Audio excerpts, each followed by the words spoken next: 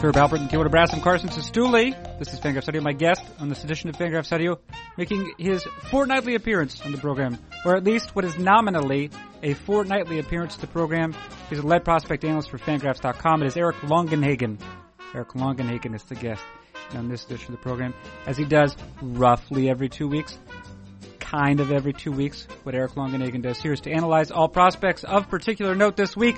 The Martin Luther King Day holiday and long weekend is significant for a number of reasons, perhaps the least of which is the resumption of live baseball in Arizona. However, the resumption of live baseball in Arizona is also the most relevant to this program about baseball prospects. Chicago White Sox invited media that weekend, media including Eric Longenhagen, to attend a hitting camp at their complex in Glendale. There, Longenhagen saw not only very powerful first-round draft pick Jake Burger and very powerful Cuban Yoan Moncada, he saw other very powerful Cuban Luis Robert, whose name is possibly pronounced Luis Robert, maybe Luis Robert, or maybe something else, but probably Luis Robert, it turns out. Luis Robert was very impressive during this hitting camp, and Eric Longenhagen gushes at some length about what he saw there. Also featured here is some comments by Eric Longenhagen about Angels prospect Taylor Ward. Ward is interesting insofar as he was selected in the first round, but was viewed as an overreach at that, or was viewed as perhaps a pick that was convenient to select in the first round so that he could be given an underslot bonus. Ward is still not necessarily regarded by scouts as a first-round talent. However, his numbers in the minor leagues, numbers which reveal excellent contact skills and competent catcher defense, suggest that he could be a reasonably successful major leaguer. I asked Longenhagen to think about other prospects who have perhaps not been regarded as first-rounders, have been selected in the first round anyway, and had developed into players who are the sort that might reasonably have been selected in the first round. Joe Panik is one of them. Just to reveal immediately, Joe Panik is one such player. Also discussed here, the Pirates' respective returns for Garrett Cole and Andrew McCutchen. Of course, one of the players going to Pittsburgh from Houston in exchange for Cole was Colin Moran, another sort of player who's quite possibly on the verge of living up to his draft pedigree, even if some thought that he oughtn't have gone where he did. Yeah. So that's it. That's a great conversation we're going to have with Eric Longenhagen, that I've already had with Eric Longenhagen, and that listeners are free to enjoy. Let's see. Not everything's free in the world. Allow me to announce that for a reasonable sum, readers of Fangraphs.com can support the great work that appears at those electronic pages. And for a slightly less reasonable sum, those same readers, if they so choose, can acquire an ad-free membership, which allows one to browse Fangraphs.com without the burden of banner ads, not only facilitating faster loading speeds, but also liberating one from the tyranny of advertising. Fangraphs membership and ad-free membership available at Fangraphs.com. Available at Fangraphs.com. Also available at Fangraphs.com soon, very soon, I believe, is the Hardball Times Annual. So please also look out for that, the Hardball Times Annual. You just go to Fangraphs.com and it will probably be available for you. So that's another means by which to transfer some of the money from you to our own coffers. Very good. Let's stop this, however. Let's get on to our conversation. What is it? This Fangraphs Audio. Who does it feature? Lead prospect analyst Eric Longenhagen. And when does it begin? Right now.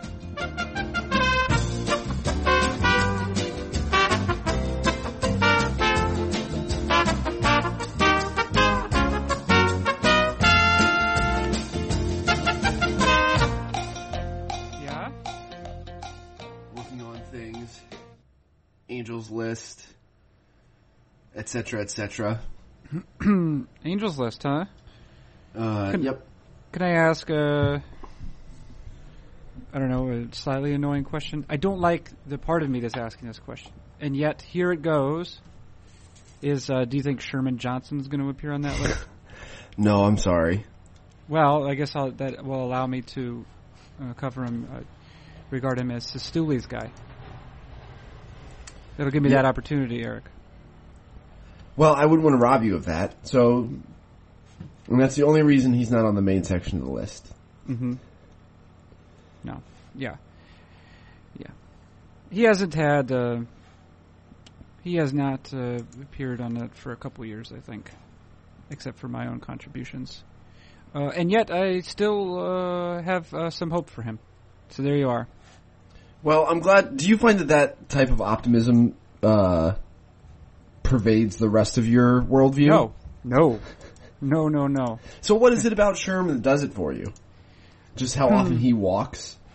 Well, so I actually have to say that I think that my fascination with him began at a period before I fully understand how minor league numbers, and I should say maybe skills, were translating to the majors. Because guys who run high walk rates in the minors do not necessarily, or I should say their walk rates do not necessarily translate predictably to the major leagues. I think that usually there has to be some sort of extra skill, like there has to be some power present there for that to happen, which he does not necessarily possess. And I think that, but it can also point to certain things. I don't know. It's interesting because the Angels also last year, the Angels had, in their minor leagues last year, they had both Dustin Ackley, who recorded rather high walk rates in the minor leagues, and of course had played for another team. They also had a shortstop who had previously played in the Houston system, Nolan Fontana. Yeah, and who also played college ball at a prominent place. I forget which. Florida. He played at Florida. What do you say? Fontana? Sure. Fontana's like walk rates. Yeah, his walk rates in the minors were very high. I don't know if you knew that, or if you care at all. And my guess is that Nolan Fontana will not be on your among your top prospects for the Angels either. That's correct. Yeah. You know who in the system is also becoming interesting on paper? Taylor Ward. Yeah. Well, no, I mean, it's interesting that you mentioned that because I just went through and had to write up the ZiPS projections. Well, I don't mean have to. I mean, it was given the privilege of writing the content for the ZiPS projections. And, yeah, Taylor Ward's name, I think he received the best projection of any player not included, of any rookie-eligible player in the system. Yeah. Very interesting. Tell me about Taylor Ward briefly, though. Ward was a catcher at Fresno State who the Angels drafted in the first round of the 2016 draft. And was he 2015 draft. Was he a teammate of Aaron Judge's? Maybe briefly. Okay. I suppose they were, yeah. Judge was 2013 draft. Judge. Okay, all right. So maybe, yeah, they're spread out by a few years. But they were there at the same time. Okay. Because Ward was 2015, so Ward would have been a freshman when Judge was drafted. Mm-hmm. But anyway, I think he took a little bit of an underslot deal, and then like Jahmai Jones and a few of the guys that Anaheim drafted later got overslot deals, but generally as like a first round talent, Ward was not, like, it was a confusing pick, right? And as Ward has entered pro ball, and he was in fall league each of the last 2 years, he reached AA in 2017. We've seen him a bunch here in Arizona, and like there's a pretty large sample of pro performance here. It's like scouts just do not like Ward. There's still some defensive ability. He still projects as a catcher, but I think like the most optimistic sounding reports I got on Ward when he was in college were chance to be a plus defensive catcher with an above average arm, and there's like something going on offensively that's workable, but it's not good right now. But just universally in pro ball, scouts just do not like him. Even though he posted pretty remarkable strikeout and walk rates in 2017, the scouts are still just not on him. The quality of his contact is not good. He swings in a way that he just sort of peppers shallow right field and the second baseman with like weak little contact, but he is difficult to strike out, and he is patient and has a good idea of the strike zone. And as you have noted on many occasions, the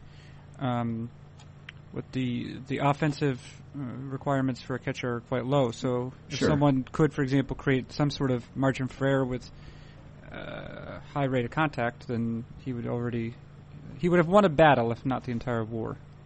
So if you're doing what he's doing from a strikeout and walk perspective, and you're a viable defensive catching prospect, like that's pretty interesting. But scout reviews of his offensive potential are universally negative. No one thinks this guy's going to hit. So it's interesting that someone drafted in the first round, as they get deep into the upper levels of pro ball, sort of becomes something that looks like what you'd expect. Like a first rounder. But he's not, though. Like, from a tools perspective, he's not. But it's just strange that a first-round draftee becomes an analytical darling late in his minor league career. Like, it's sort of weird. I want to ask you, it's an interesting point you bring up. So, Taylor Ward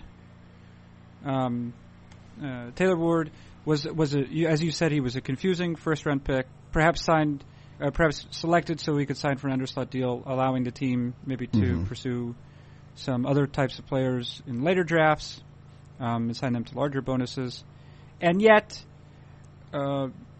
regardless of what the reports suggest, there are indications, however, that Taylor Ward might have some success in the major leagues. And in fact, I could say that Zips has him projected for about a win, were he to play, basically a full complement of games as a major leaguer this year. And that's not bad, right? Because seeing as he only spent, right. I mean, he only has 150 plate appearances or so above high A. So that's a pretty, I'd say that's a pretty encouraging outcome. So would I, yeah. Yes. But I mean, he's also already 24. So I don't know. I'm not on Ward. He'll be a 40 on the Angels list just because he still profiles as like a backup catcher, and maybe because of what's going on statistically, there's something a little bit more interesting happening here. But I'm still not. I don't. Let me ask I'm you. not optimistic about him being an everyday catcher. Now, let me ask you this question: Is who are players, if you could remember? And I have a name in my head, and I will share this name. But allow me to first pose the question: who are players who have been selected in the first round that you can remember, have not generally been well regarded, and yet have essentially grown into, or the industry has come to regard them as, or their major league performance has forced people to regard them as legitimate first rounders after the fact? Allow me to present the name on my mind, which is Joe Panik. Joe Panik was selected. He was a shortstop at St. John's, I think. Is that right? Does that sound right? Yep. Could be right. That's correct. Yeah, and I think I think that everyone thought he could hit, but they didn't necessarily think he possessed much in the way of power, and they thought that would probably be necessary because he probably was not going to play shortstop at the major league level. He has not played shortstop at the major league level. He played, I think, through most of the minors, maybe except the exception of the highest minors. But he's actually become really good. I mean, not exciting, not in an exciting way, but he's been worth at least 2 wins in each of the last 3 seasons, and then he was worth a win and a half in his rookie season. In what is roughly like 3 seasons worth of plate appearances, he's been worth almost 10 wins. So he's a 3-win player. He's above average in, on paper at least, almost an all-star, which is, I don't think, what anyone expected of Joe Panik, the prospect. But it's not a surprising result from a first-round pick. Do you see what I've presented to you here, the situation, Eric? Yes.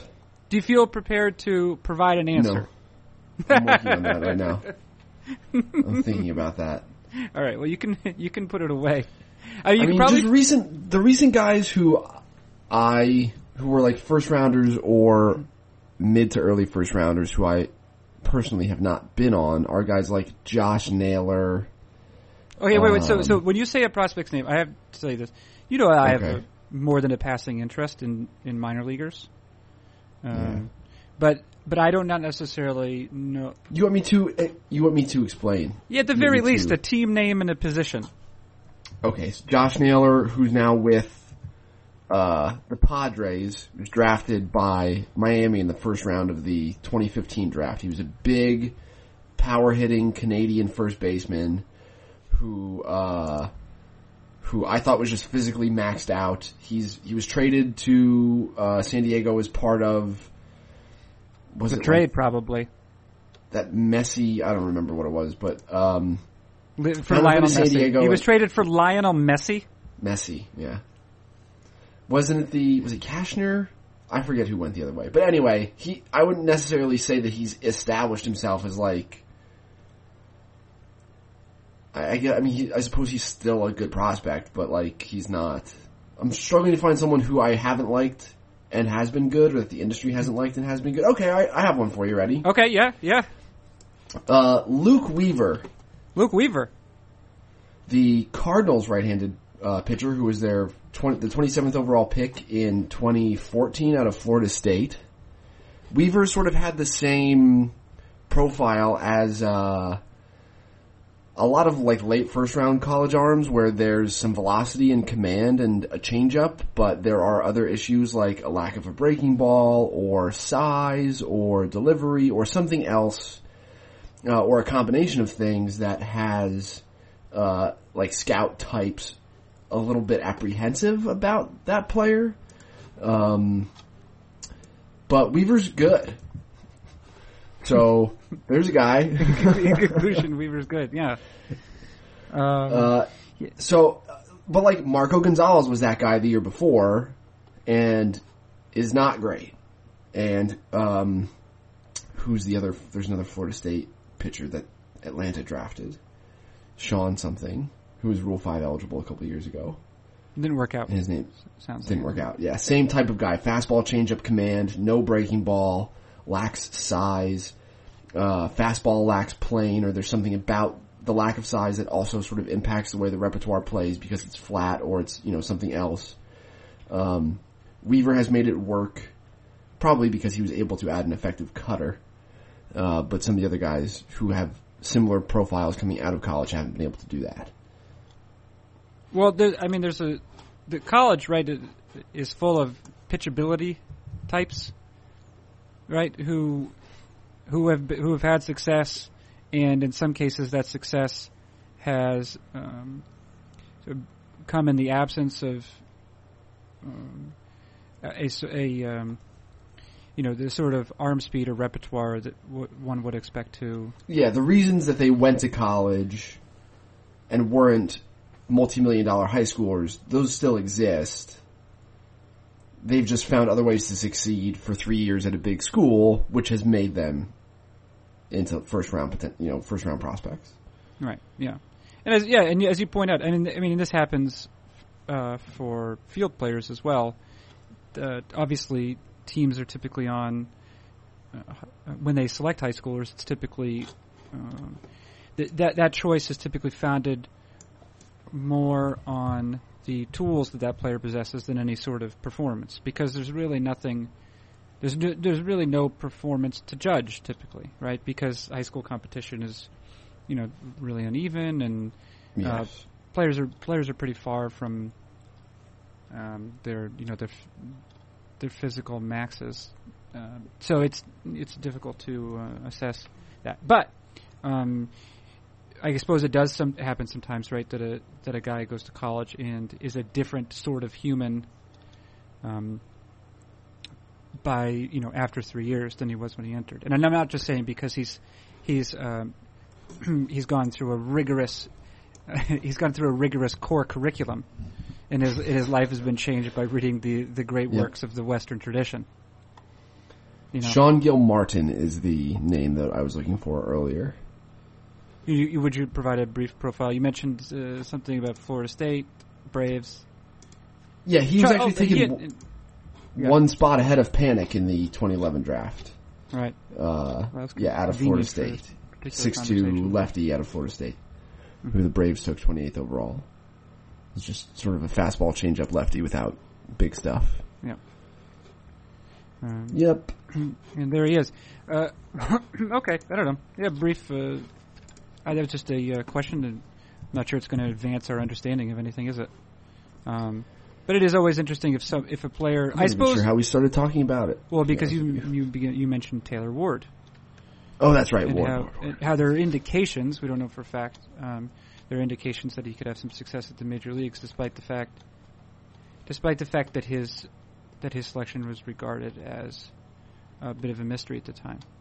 But I suppose one thing that would do, and I suppose you could say this, or maybe I'll phrase it as a question: would you say this about Joe Panik, that more credit has to go to the Giants evaluators than was originally given for the Panik selection? Yes. Okay. Conclusively is what you say. Yeah. A lot of people didn't see it. They saw it. They picked him. He was good. The Luke Weaver selection? Mm-hmm. Yeah. Also, yep. Good pick. You're on board.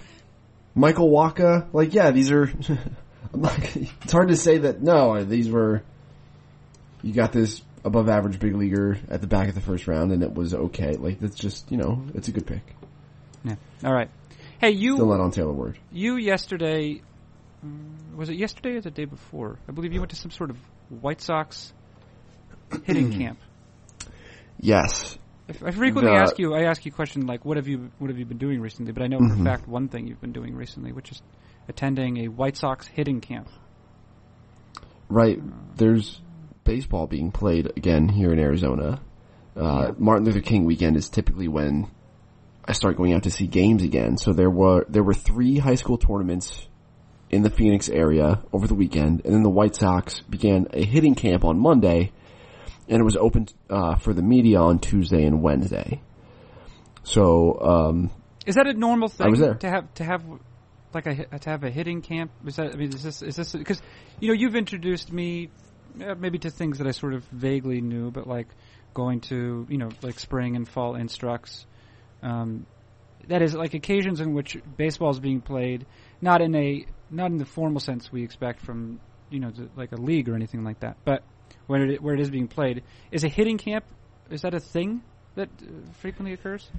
Yeah, typically teams have something going on early. The timing of it is a little different. It's not always a quote-unquote hitting camp. But around this time of year, most teams down here have a group of prospects or a mix of 40-man or non-roster invitees, some sort of talent group that they've selected. It's small compared to the rest of the organization's size from a player standpoint. And guys come down here, and sometimes it's just strength and conditioning programs. Sometimes it's a camp like what the White Sox are doing. Sometimes it's mental skills. I think this year in Florida, some of the teams whose fall instructional leagues were impacted by the hurricanes are having essentially instructs in January, which probably involves more games being played than anything else. So yeah, stuff is typically going on starting around now in advance of actual report dates. But team to team, it's pretty different. This White Sox camp had about 30 prospects. A bunch of them were on the big league roster. Moncada, Nicky Delmonico, Yolmer Sanchez, Omar Narvaez, and then a handful of them are very young. Guys who were drafted last year. Jake Berger, their first rounder out of Missouri State. Big Jake Berger. Gavin Sheets, the first baseman from Wake Forest, was there. I love what you're doing right there. Do you see what you did right there? Yes. Give me a position. Gave me a school name. Love it. I'm telling you more about the players. Yeah, I love it. Great for context. Definitely not talking down to anyone as I do it. You're not talking down to me. Or you are talking down to me, and I love it. Good. Yeah, big Jake Berger. We actually spoke about Jake Berger briefly yesterday. I guess I hadn't realized fully his how corpulent Bergerness. Yeah, I mean it's the name is not inappropriate. and it's not a veggie burger either. It should be stated. It's a loaded burger. He's a big man, and I guess what you've told me. I don't know how much of it has been in confidence or not, so I won't speak at length about it. I'll allow you. No, I mean I've written about my doubts about Berger's ability to stay at third base. Mm-hmm. He is a big guy. He is not overly athletic in any way. I've seen him stumble, like literally stumble during infield drills. Most of what he does involves a lot of visible effort. But conversely, people I spoke with who were covering the draft for their team last year liked him at third base just fine. Not universally, but there were people who think he's fine there. The study that I did on shortstops and the bodies that stay there, while it was rudimentary and there was some selection bias, because everyone we sort of went over stayed there. But basically, that study showed that age 21, age 22 that's about when the cement on your body is dry, and I think, into your late 20s and 30s, there's more there as your body ages. But certainly as you enter your physical prime, 21, 22, that's about when, that starts. And so that's where Berger is age-wise, so it's not like we should project his prime to include another 15 or 20 pounds or anything like that. Like, this is what he is right now, and it's probably what he's going to be for the next 5 years or so. And if you think that plays third base, then Jake Berger plays third base for you. I don't. How would you, in terms of a body comp, because I'm interested in this. I saw Brett Wallace play third base in the minor leagues for the Cardinals, and which means, so I saw him in Portland, Oregon when the Portland Beavers still existed. So he made it third base. He played third base that long, and yet he never. Perhaps he appeared there in the majors at some point, but he was never going to be a major league third baseman. And part of it was certainly his own size, and the way that the weight was attached to his body. Mm-hmm. It was not in ideal proportions. Berger. He looks even less fit for the position than me. Than me. I don't look very fit for it either. Although my body might make more sense. It's a tough evaluation to make because he's a talented prospect, and I do like him as a prospect. But at some point you do have to say, like, this is probably not good. It's not. Part of what I love about baseball is that it allows people of all sorts of body types to succeed. Yeah. And so we've seen big guys succeed at third base for a while in recent years. But eventually, Carlos Santana moves off of third base. Eventually, Pablo Sandoval is just not capable of playing there anymore, and that's probably what we're looking at. And I don't think, the body and the athleticism are related, but they are independent of one another for the most part. So you can have big athletic guys. I'd say that Pablo Sandoval is an above average athlete who's just, his size limits him a little bit, but like, he was a good athlete. Berger, I'm not sure as far as the athleticism goes. So yeah, I'm not, I think he's got a lot of power. He succeeded in what is rapidly becoming a big baseball school, that plays a lot of big games. Like, he was a successful college hitter. Teams that had his TrackMan stuff were happy with what that told them. So there's a lot to like there, but yeah, I have concerns about him staying at third base. Yeah. All right. Old Jakey Berger. Now, we discussed that because he was one of the attendees at this hitting camp, which you mentioned was a sort of an interesting mixture of major league guys and players who are more who are newer to the organization. One of whom I believe was, well, I'll spell his name. Well, I know his first name is Luis. His last name is spelt like Robert and is pronounced actually more similar to Robert than one might expect of a person who was born and raised in Cuba. Yeah, still since I told you the other day how we were told it's pronounced, I have heard other people tell me no, it's pronounced like this. So we have conflicting information coming out of the White Sox organization and from Louis Roberts' agent, who says that it's pronounced Robert, just like the Anglo first name. Mm-hmm. But anyway, yes, I saw Luis Robert swing a baseball bat.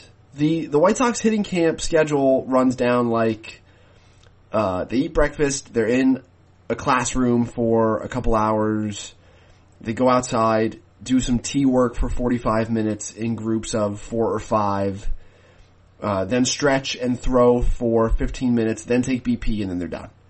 So of that portion, the media was allowed access to the tee work, and the batting practice.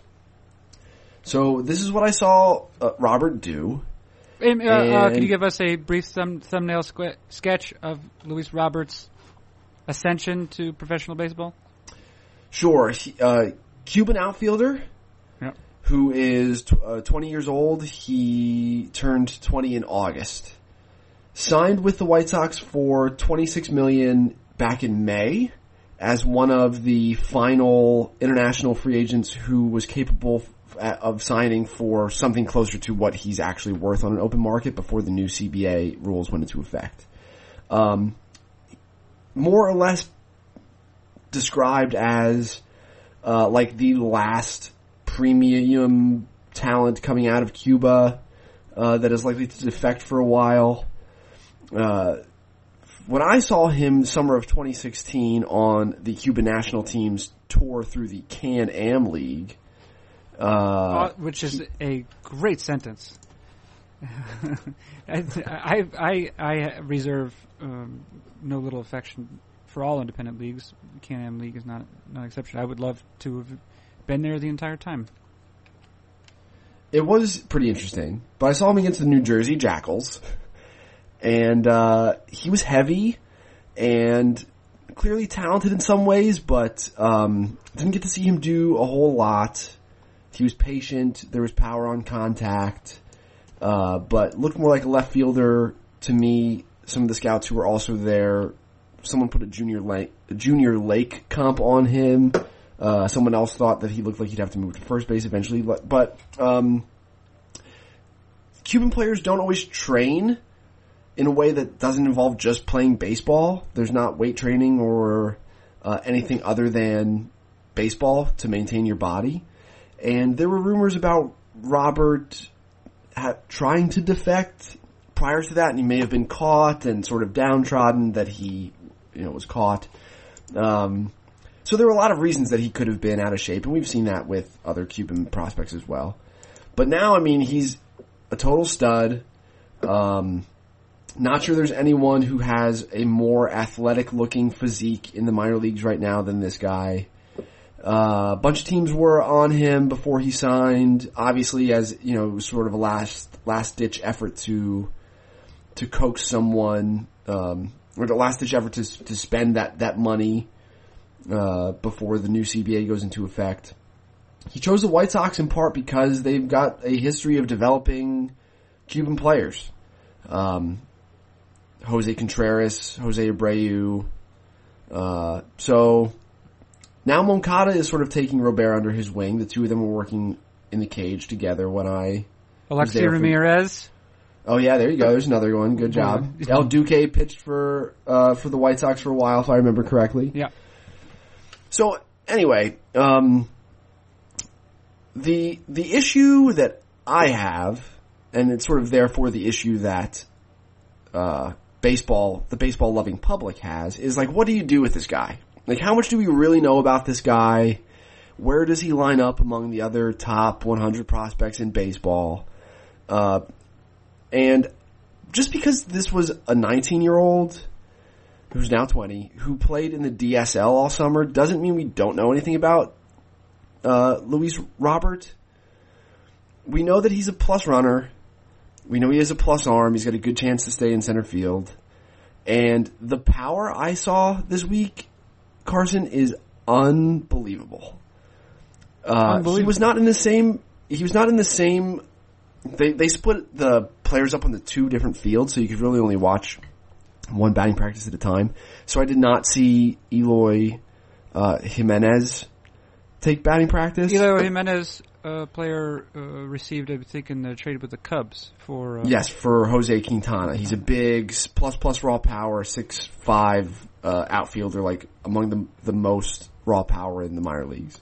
So I did not get a chance to compare those two, but Moncada I saw, Berger, Sheets, Luis Robert had the best batting practice of anyone. And again, it is just batting practice. But all field power, 60 or 65 on the raw power, didn't hit any ridiculous tape measure shots, but just the regularity with which he was able to put the ball out to left and right center was pretty astounding. So, the missing piece of the profile now is how much is this guy going to hit? And so all we have on that is what we have from amateur reports on his in-game hitting, which are mixed to positive. But even with some swing and miss, if you think that this guy can stay in center field, as long as you think he gets to most of this power in games, even if he's swinging and missing a bunch, he's really good. So, on a tool level, I think we are talking like Acuna, Tatis. Like, it is just looking at the power and the speed and that sort of stuff. Like, this guy's up there. And it's strange that when we're lining up prospects, we punish some guys for having that we have less information about, and others benefit from it in a way. Because we haven't learned what they can't do yet. Oh, yeah, that's interesting. So, I think in the public sphere, the way that this guy is discussed is sort of inconsistent because of that. Because I think some people are just turned off by not knowing about the bat, and others are ignoring that we don't know anything about the bat. I don't necessarily have a good answer for how to handle that specifically, other than take what we do have, which are really just, somewhat outdated reports about his in-game performance as an amateur in Cuba, or as a pro in Cuba, but on national team rosters, like in international play. Like we know that stuff, but that's it. So how do you handle that? I'm pretty optimistic about this player. So, he was obviously the guy everyone wanted to see and talk about. There were a lot of interesting players there. So, I tried not to just focus on him, but he is spectacular. To what level will he be assigned, do you think? As you mentioned, he was he played the Dominican this summer, right? This past summer. Right. Yeah.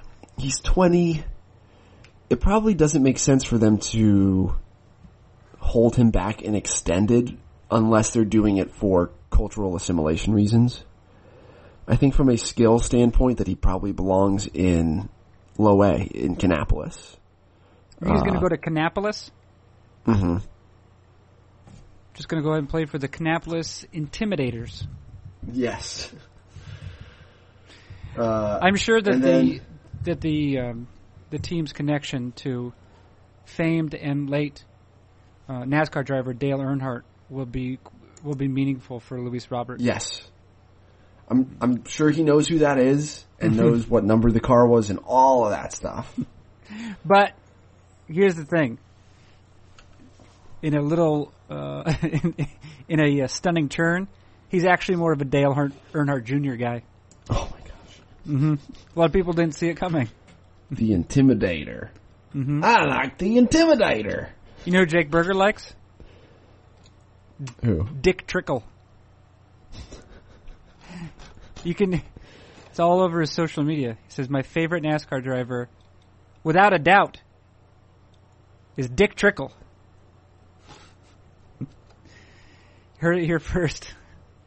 Eric Longenhagen. So he'll go there. He'll be a 20-year-old. If he really has the sort of skills that you're suggesting, I would assume that he would ascend somewhat rapidly. Well, I think that depends on how much of the hit tool is in place right now. Mm-hmm. I think he's more physically. I think he'll just out tool low A pretty quickly. I would expect to see him in Winston-Salem. That's high A. That's their high A. Yeah. So, thank you. Yeah, that's great. Is that the Winston-Salem? The Dash. Yeah. Not the Smokers. Did they used to be the Smokers? Would you be the Winston-Salem Smokers and just have it be like the logo be like a vessel in which you smoke meat instead of someone chain smoking? Maybe that would be your alternate logo. Were they previously the Smokers? No. They were something cigarette related, maybe. I don't know. You could be the Farmhands, and it's sort of a play on minor league baseball, but also on slavery, which maybe is not great. Yeah. I mean, I suppose you could be a different type of farmhand, but yeah, they were at one point the Winston-Salem Spirits.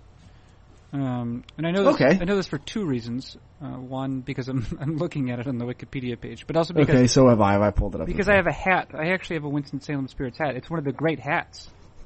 Really? Yeah, would you please look it up as I do this? And just take a brief moment to Winston-Salem Spirits hat. And you can see there's like a sad... Oh, it is a very sad, dour-looking bird. Yeah, it's a little bit of a strange eagle, isn't it? It almost looks like a wood etching. Stylistically. He's got a hooked beak. And there's a strange red circle behind the behind the bird. Yeah, it's got a little bit. It's like a post-apocalyptic sun. Yeah, it looks like the sun at the beginning of or on the cover of the Apocalypse Now DVD. Right. Yeah. I know. Yeah, I used to. That was one of my big. It's appropriately Carson-ish. I feel like I've seen you in this hat. Hey, you might have. Oh yeah, look at. Actually, I was realizing one of the photos I was looking at was actually a photo that I had used in a post for Fangraphs.com/not. Which was a website that we used to run here. Yeah, I've sent you a link of that. Sorry, too much Kylie. Too much Kylie interaction. No, I know, yeah. But yeah, if you scroll down, you can see that hat. I wore that on my head for a while. Yeah, that was a great hat, and I think probably Spirits. I believe Spirits. Isn't that some sort of reference to cigarette smoking? Does that make sense? Yeah, because people die from it. But the Dash.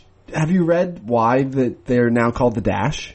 I would assume it has something to do with the hyphen in between Winston-Salem. No. Yeah. Oh yeah. Right. Yeah. Well, any name, I think it's been proven by Stephen Hawking using math that team names that are not the plural, that are not in the plural form, are objectively worse than other team names. Yes. Yeah. And as much as I like soccer, MLS has contributed to many of these. United, Crew. Well, yeah, United at least has like FC some, anything. Manchester United has like some basis, but like LA Galaxy is doesn't make any sense. Why don't you just? I guess what? Because it's full of stars, full of. Is that the logic? Yeah. Anyway, so Luis Philadelphia Robert, Union. Yeah, that's not the word. Endless. Yeah.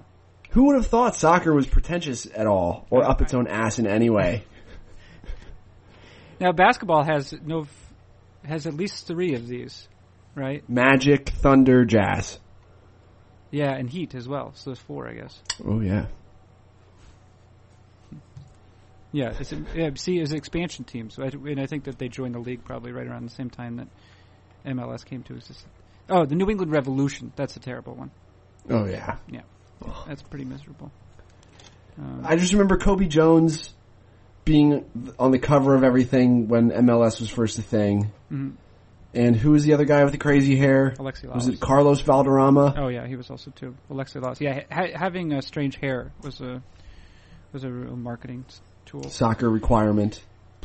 Let's see. I'm going to ask you another question. Anyway, that's pretty excellent about going to that hitting camp. Here, what do the White Sox get out of media watching that event? That's a good question. Rick Hahn was milling around, and people got a chance to talk to him, and I think it's probably a chance for them to show off what looks like an embarrassment of riches from a prospect standpoint, which looks good. It offers us the chance to see Luis Robert on U.S. soil for the first time. I was scouting amateur ball at Camelback Ranch, where the White Sox have spring training, on Monday, and was watching him swing from 300 yards away like a weirdo creep, because we weren't allowed back there just yet. So even though there were really only 4 or 5 of us who showed up, for media day, it was pretty intriguing. Luis Robert is people want to click on those articles about Luis Robert and how he's Cuban, and so is Yoan Moncada. Amazing. Do you think that your presence in the outfield and its sort of effect on the bystanders on the field, do you think it was enhanced at all by the fact that you were wearing a sort of low-rent clown costume? I only saw the police reports. But it did. I'm ashamed that those are already out. I was hoping that they would. I told the guys at the precinct that they could come to games with me if they kept things quiet. But I guess the 4th time it happens, they're just like, you know what, enough of this. Get out of here. Yeah. Get out of here. Let's see. Well, yeah, let me ask you about these various Pirates returns. The returns for Pittsburgh Pirates, players whom they have traded away. I've read some. By the way, interesting segue too from our conversation before of players who were selected at a place above what the industry might have thought was best, because I think, and then who are perhaps developing into real players, because I think this is something that could be said of Colin Moran. Sure. Let's start with Colin Moran then. Colin Moran was one of no fewer than 4 players sent from the Houston Astros to the Pittsburgh Pirates in return for right-hander Garrett Cole. Colin Moran, a brief thumbnail sketch, please, Eric Longenhagen. Moran was part of the draft that Mark Appel and Chris Bryant went 1-2, and Houston picked first in that draft, and Moran was in consideration for that first overall pick. By Houston at the time. By Houston, right. Yes. And eventually he fell to 6th, where he was drafted by Miami. Now, pre-draft reports on, obviously, if a guy was being talked about at 1-1, even though Houston has a history of doing some financial maneuvering at the very top of the draft to try to maximize the talent they get in a class overall. But the fact that he was being considered 1-1, while he probably would not have been in a vacuum just that based on talent, he still was highly regarded among some of the teams in baseball, but he was somewhat polarizing. I was not a huge fan of his when he was at the University of North Carolina. Fringe defensive third baseman, more hit than power, which is fine, but wasn't necessarily going to grow into any more than 40 game power in my estimation. So really as a corner-only prospect, that's not the type of guy I'm looking to take in the top 10. So he struggled with Miami and eventually was traded to Houston as part of the Jared Cozart, Jake Marisnick. There were a lot of moving pieces in that deal. I think Francis Martes was sent from Miami to Houston in that same trade. So they got their guy eventually, but his stock had sort of tanked a little bit at that point. And then last year, 2017, he made a swing adjustment, closed his stance off, quieted some of the pre-swing movement in his hands as he set up. And as a result, anecdotally anyway, although a lot of people feel this way, and so do I after just watching tape to sort of know that it happened, he's just on time more often. He's just not late making contact anymore. It was always something that he got away with because he did have this feel and swing path that like allowed him to take the ball the other way. So if he was late, then he would just do that. But if you're going to hit for any sort of power, typically, unless you are one of these monster all fields home run types, you're going to have to pull the ball a little bit more. So it seems like he's able to do that now. Defensively, still above average arm, average hands, still below average range. But he's okay over there, and I think that, there's a chance that the natural feel for contact is still there. There's more game power now because this adjustment seems to have helped unlock some of it, pull the ball a little bit more, and just make timely contact. So, stock is definitely up for Moran. Kylie and I, as we exchanged notes and opinions, to sort of come to a consensus, we both think he's got a good chance to be an average everyday player now. As soon as when? Next year.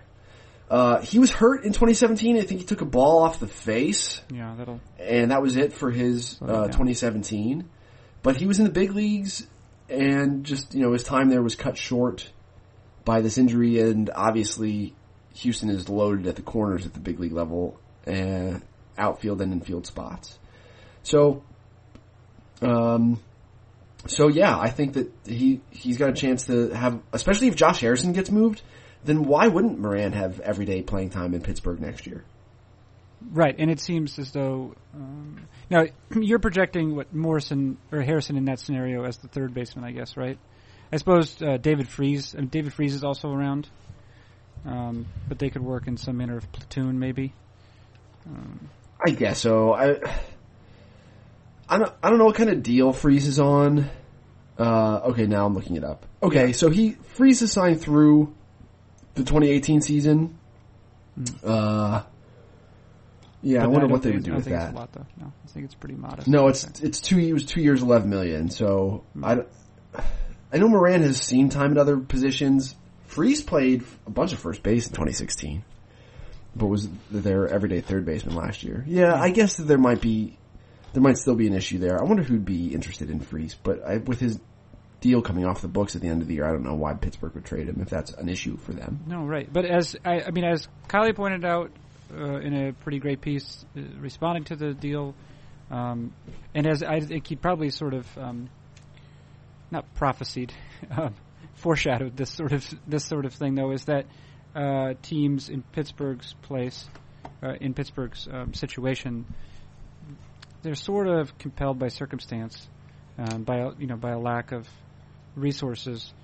Well, by their ownership's lack of willingness to give them those resources. I think the resource, right, yeah. So I think this is part of, and I agree that this is the reality of what these small market quote unquote teams are forced to deal with.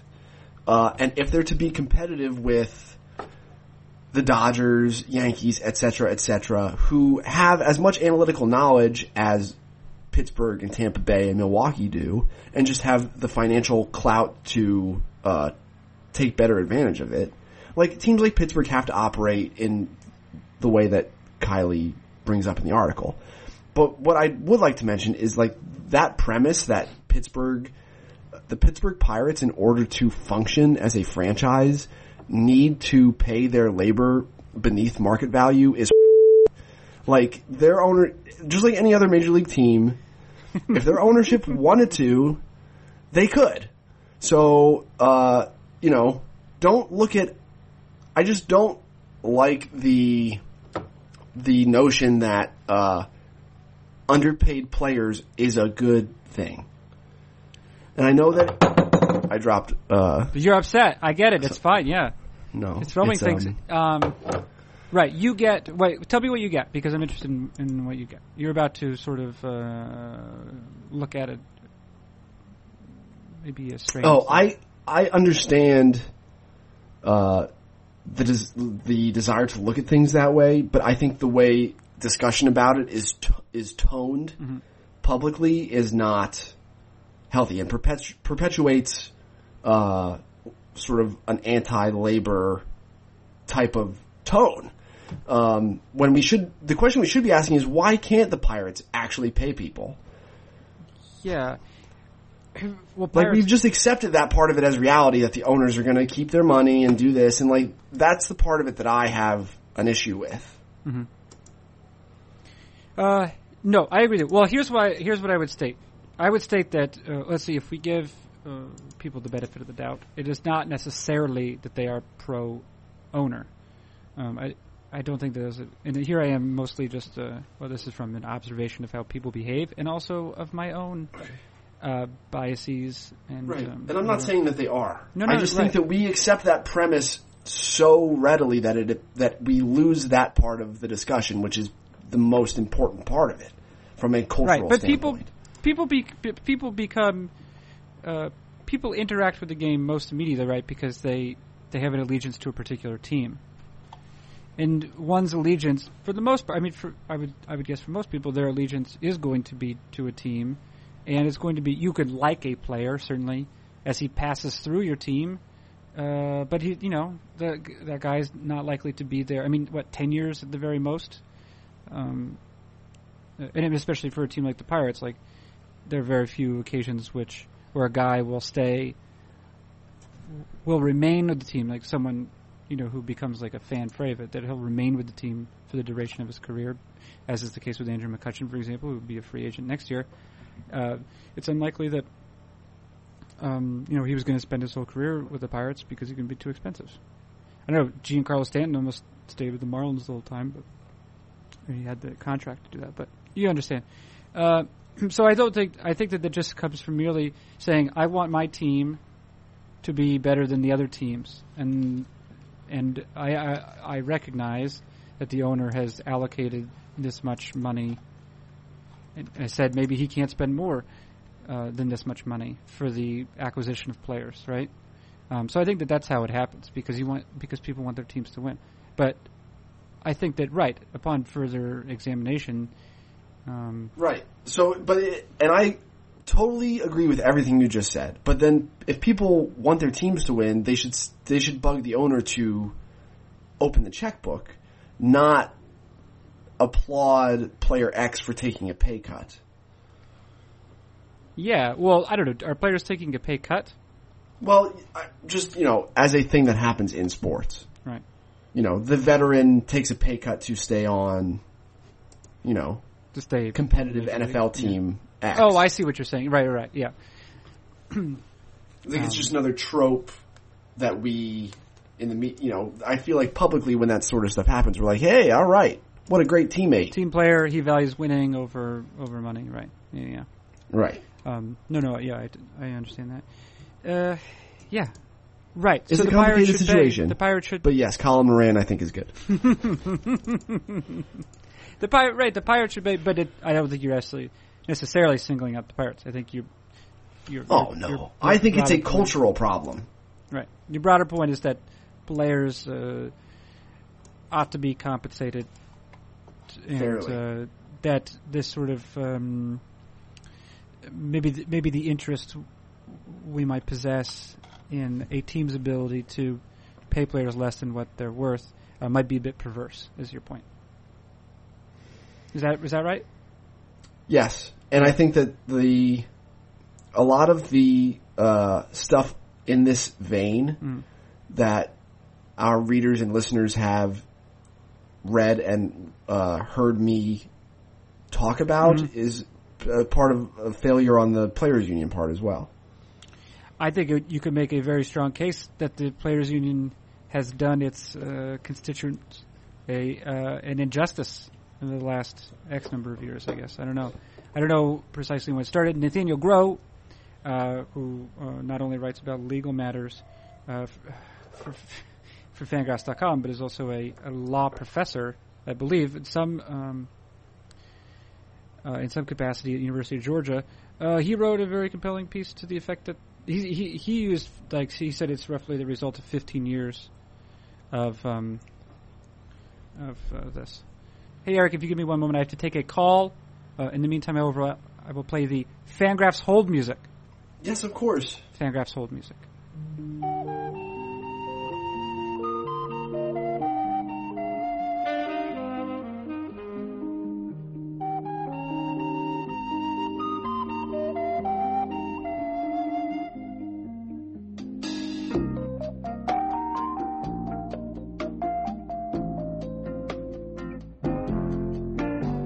All right, the call is now over, Eric, and we can resume this discussion. About what? Oh, yes, that's right. You were sharing some of your socialist ideas, which is fine because in general, I agree with them. You know, but I just think you go a little bit overboard with your Facebook, your socialist Facebook rants. Yep.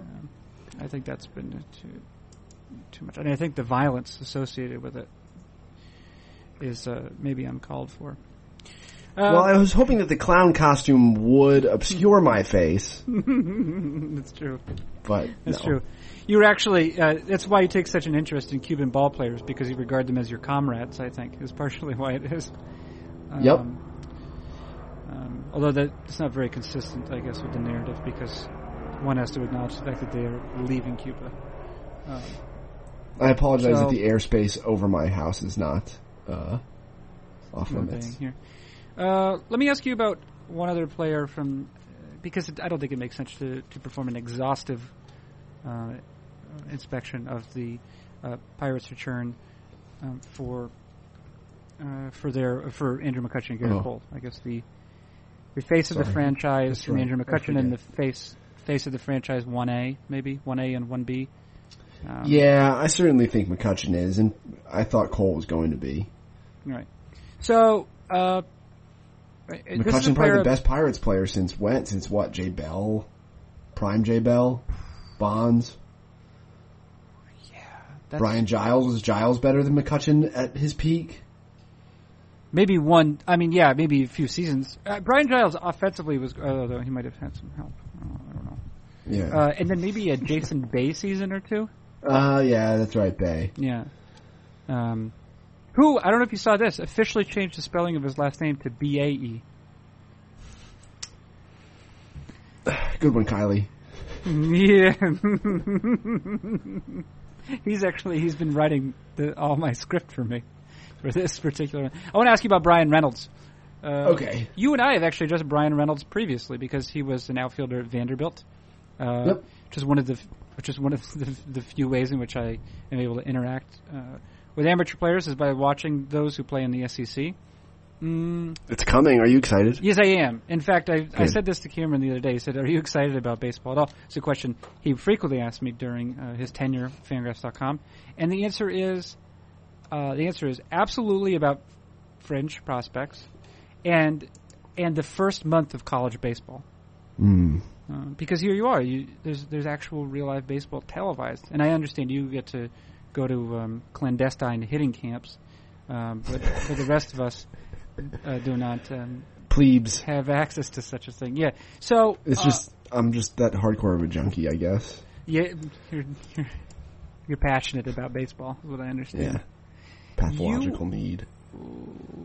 You and I have definitely spoken about Brian Reynolds before. Yeah, I think that maybe one of my concerns about Brian Reynolds was his lack of contact, even maybe as an amateur at Vanderbilt. Does that sound like it describes him? Yes, totally agree. Interesting physical tools across the board. Everything right around average, slightly above. Running, power, chance to play center field, but there has always been some swing and miss. Right, and again, I mean, this actually maybe dovetails nicely with the conversation about Luis Robert. Now you said with regard to Robert, almost certainly has the tools to play center. So even if the hit tool does not necessarily amount to much, that combined with power on contact ought to that should conspire to create a good Major League Baseball player, right? Yeah, I think that it's important to be specific about why the swing and miss issues exist. With Robert, it might be about like a lack of bat control, which Reynolds does not have. Reynolds' issues stem from poor breaking ball recognition, in my opinion. Yeah. Okay. Yeah. No, that's a great way. So, what are the reasons? What are the reasons for swing and miss? I mean, you mentioned two of them right now, right? One of them, poor breaking ball recognition, and then another could be poor bat control. Yeah, you could have a poor approach. Are those the two main ones? I'd say lack of bat control is. There are ones that you see most frequently, and ones that are most worrisome because they might not be fixable. But like, if there's a swing effort issue, like someone's taking ridiculous high effort swings, like that, those guys tend to swing and miss. If they're, have a poor approach and are swing happy, don't look at a lot of pitches, and therefore just swing at stuff that no one has any business swinging at, you like physically cannot hit, that's an issue. You have guys where the swing plane is such that they're subject to strikeouts. What's the reason for my swing and miss? If I go up to a plate, why am I swinging and missing? I'd have to watch you swing a bat, Carson. Yeah, but just guess. Like, I'm just like a normal guy who played baseball, who was not particularly great even at high school in baseball. You probably have mediocre hand-eye coordination. I think that's probably, and that seems to be a sort of systemic one that's never. Sure, that's another thing that like you can't really fix that. So there are a lot of different reasons for it. Reynolds is he swings at breaking balls down beneath the strike zone a lot. He has bat control. He's got the swing plane to do real damage when he's making contact. But there's an issue with his ability to recognize breaking balls, and not everyone thinks he stays in center field. I'm optimistic about it, but that's pretty, that's a gray area that if it falls on one side, he's fine, and if it falls on the other side, he's not, because corner-only guys with swing and miss issues and only modest power, that's not really, like, I'm not all that into that. So, yeah, it's a tough situation, but I do like Reynolds, and when the trade came down, I checked with people who saw him, and there's still a large section of scouts who think, yeah, this guy's an everyday player. You liked Reynolds last year around this time or something. Yeah. You ranked him third in the Giants system, and you put a 50 on him in terms of future value, which is, at peak and average player. Yep. And I think that when Kiley wrote up the deal as part of that larger Pirates piece, he, in conference with you, I believe, gave Reynolds a 45. Yes. And that the swing and miss issues haven't improved, that he succeeded at high A in the Cal League as a big school college hitter, was not really did not really move the needle for us as a performance proof of skill. So yeah, I mean, I still think that we're generally positive on Reynolds, just that our concerns were legitimate and they have not been solved. There hasn't been any sign that an adjustment has been made here. So whereas I had Reynolds projected as a low variance everyday player, after his first full pro season, we think that there's a little bit more variance that his profile is sort of subject to because of the contact issues. Mm-hmm. I have one time. Do you know that what I did one time? I one time spoke with a former Vanderbilt center fielder for this very program. Episode 356 of Fangraphs Audio was with outfielder and recent Vanderbilt alumnus Connor Harrell. What do you think about that?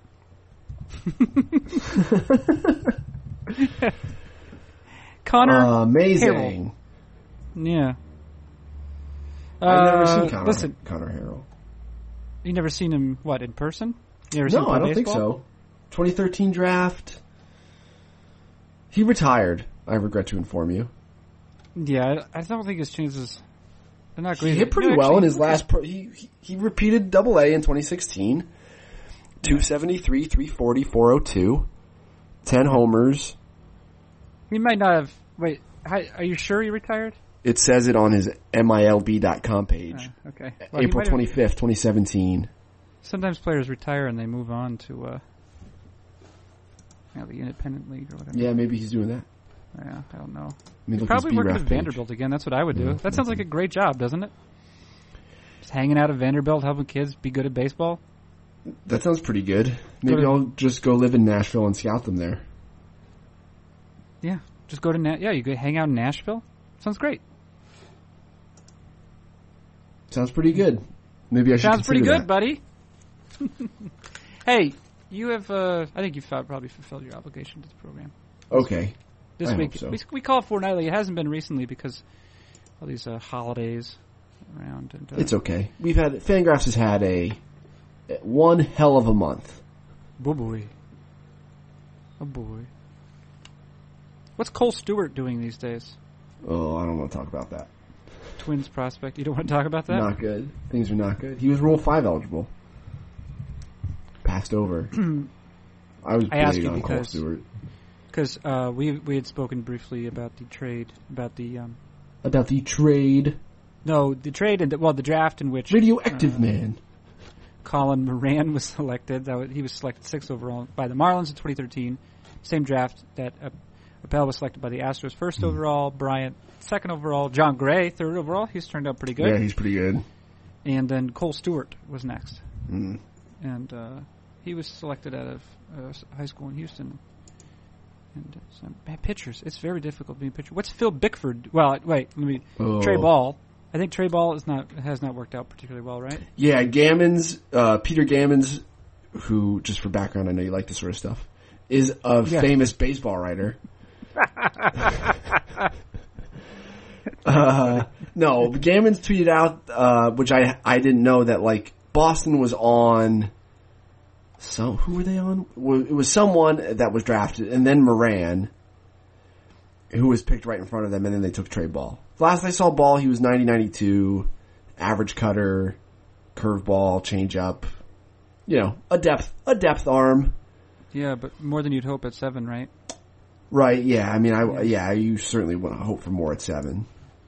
What is Phil Bickford doing? He actually didn't sign that particular draft, right? Right. Yeah. Bickford popped up late. Not everyone even got in to see him, decision makers early in the draft. But yeah, Toronto drafted him, didn't sign him. Pretty sure he tested positive for pot ahead of the draft as a high schooler. There were also some medical concerns, and so he didn't sign. He went to Fullerton, pitched as a freshman at Fullerton, then was on the Cape the following summer and was great. So he reclassified as a junior college guy, went to the College of Southern Nevada, which is where I started to see him a bunch because they come down to Phoenix a lot. It's only a 4-hour drive for me to see him. Do they play at Grand Canyon? No, they play at Yavapai, Central Arizona College, Gateway Community College, Scottsdale and Mesa Community Colleges. Gateway to what? They're like the Geckos or something like that, the Gateway Geckos, I think. Right. I actually might see some junior college ball next weekend if I decide to go. But yeah, so there were people who... I covered that draft for ESPN. There were people who were telling Keith and I that there were some nights Bickford looked like 1-1. And every time I saw him, he was 90-94, touch of 6, plus fastball command, above average slider, and never saw a changeup. And he's kind of a strange kid, but the Giants drafted him. He was good for a while, then he sort of sunk last year. Was there a period where no one could find him or something? Was there a period? It was this school? Was it Southern Nevada? You said. Yeah. They're kind of being secretive about him. No, I don't think so. He would just go over dressed in a clown. a clown outfit. I know, like, I had some issues dealing with their media relations guy as far as, like, how to when he was starting and stuff. Pitching? Yeah, like I would find out before I could. That's when I was still working full time for an insurance company, and like have to, you know, hey, I got to leave work today. Take a half day. I'm leaving early. Why? What was your I'm going to drive 4 hours. I would just tell them. Yeah. I would just be like, yeah, I got to drive 4 hours to see this junior college pitcher. See ya. I only think I lied like twice about where I was. They knew what I was, you know.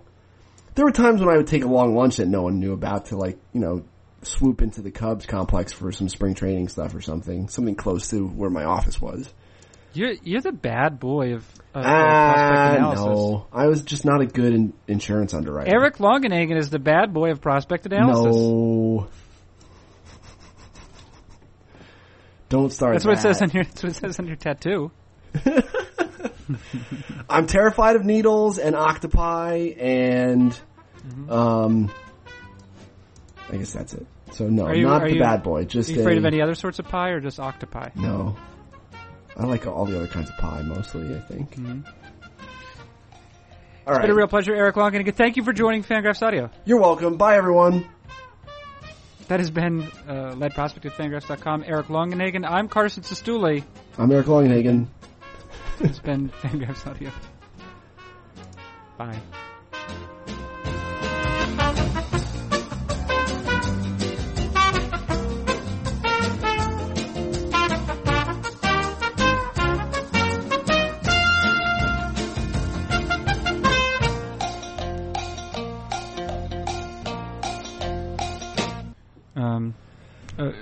Sorry, I have to. Can you pause for 1 second? Yes, of course. My wife had to go to the gym while I was recording the pod. My kid has been crying for like 40 minutes. Oh, we've been talking for longer than I thought. Holy Callie, hi. I'm recording the podcast. Would you like to come home now, though? I just saw you drive by. Yeah. Well, would you like to come now? Because we've stopped for a second, and also the kid has been crying for like 40 minutes. Yeah. All right. I'll see you in 1 second. We'll just be chatting when you come in. Don't worry about disturbing us. All right. Love you. Bye. How are you guys doing? Yeah. I mean, fine. Right, but it's hard. Yeah, it's just like... Oh, wait. I'm going to say something right now. You ready?